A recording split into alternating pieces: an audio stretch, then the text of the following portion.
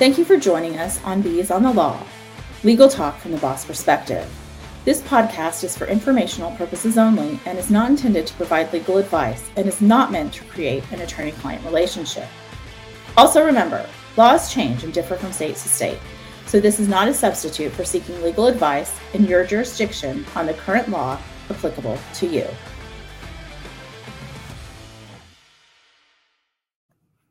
Hello and welcome to Season 6 of the Bees on the Law. I'm Susan Dawson, the Illinois and Wisconsin bee. And I'm Camille Canale, the California bee. We are super excited about this season because we have some really great episodes and some special guest speakers coming. We're going to be digging into different aspects of DEI&B, including the Crown Act, non-binary employees, with our special guest who was amazing. I can't wait to hear Kelby Accardi Harrison.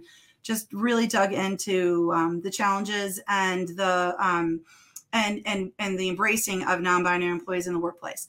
We're also going to be digging into some new laws being proposed nationwide, so employers need to keep an eye on that, including the 1099 versus W-2 test that's been introduced, the non-compete rules that are being proposed, and also paid transparency rules that seem to be rolling across the country.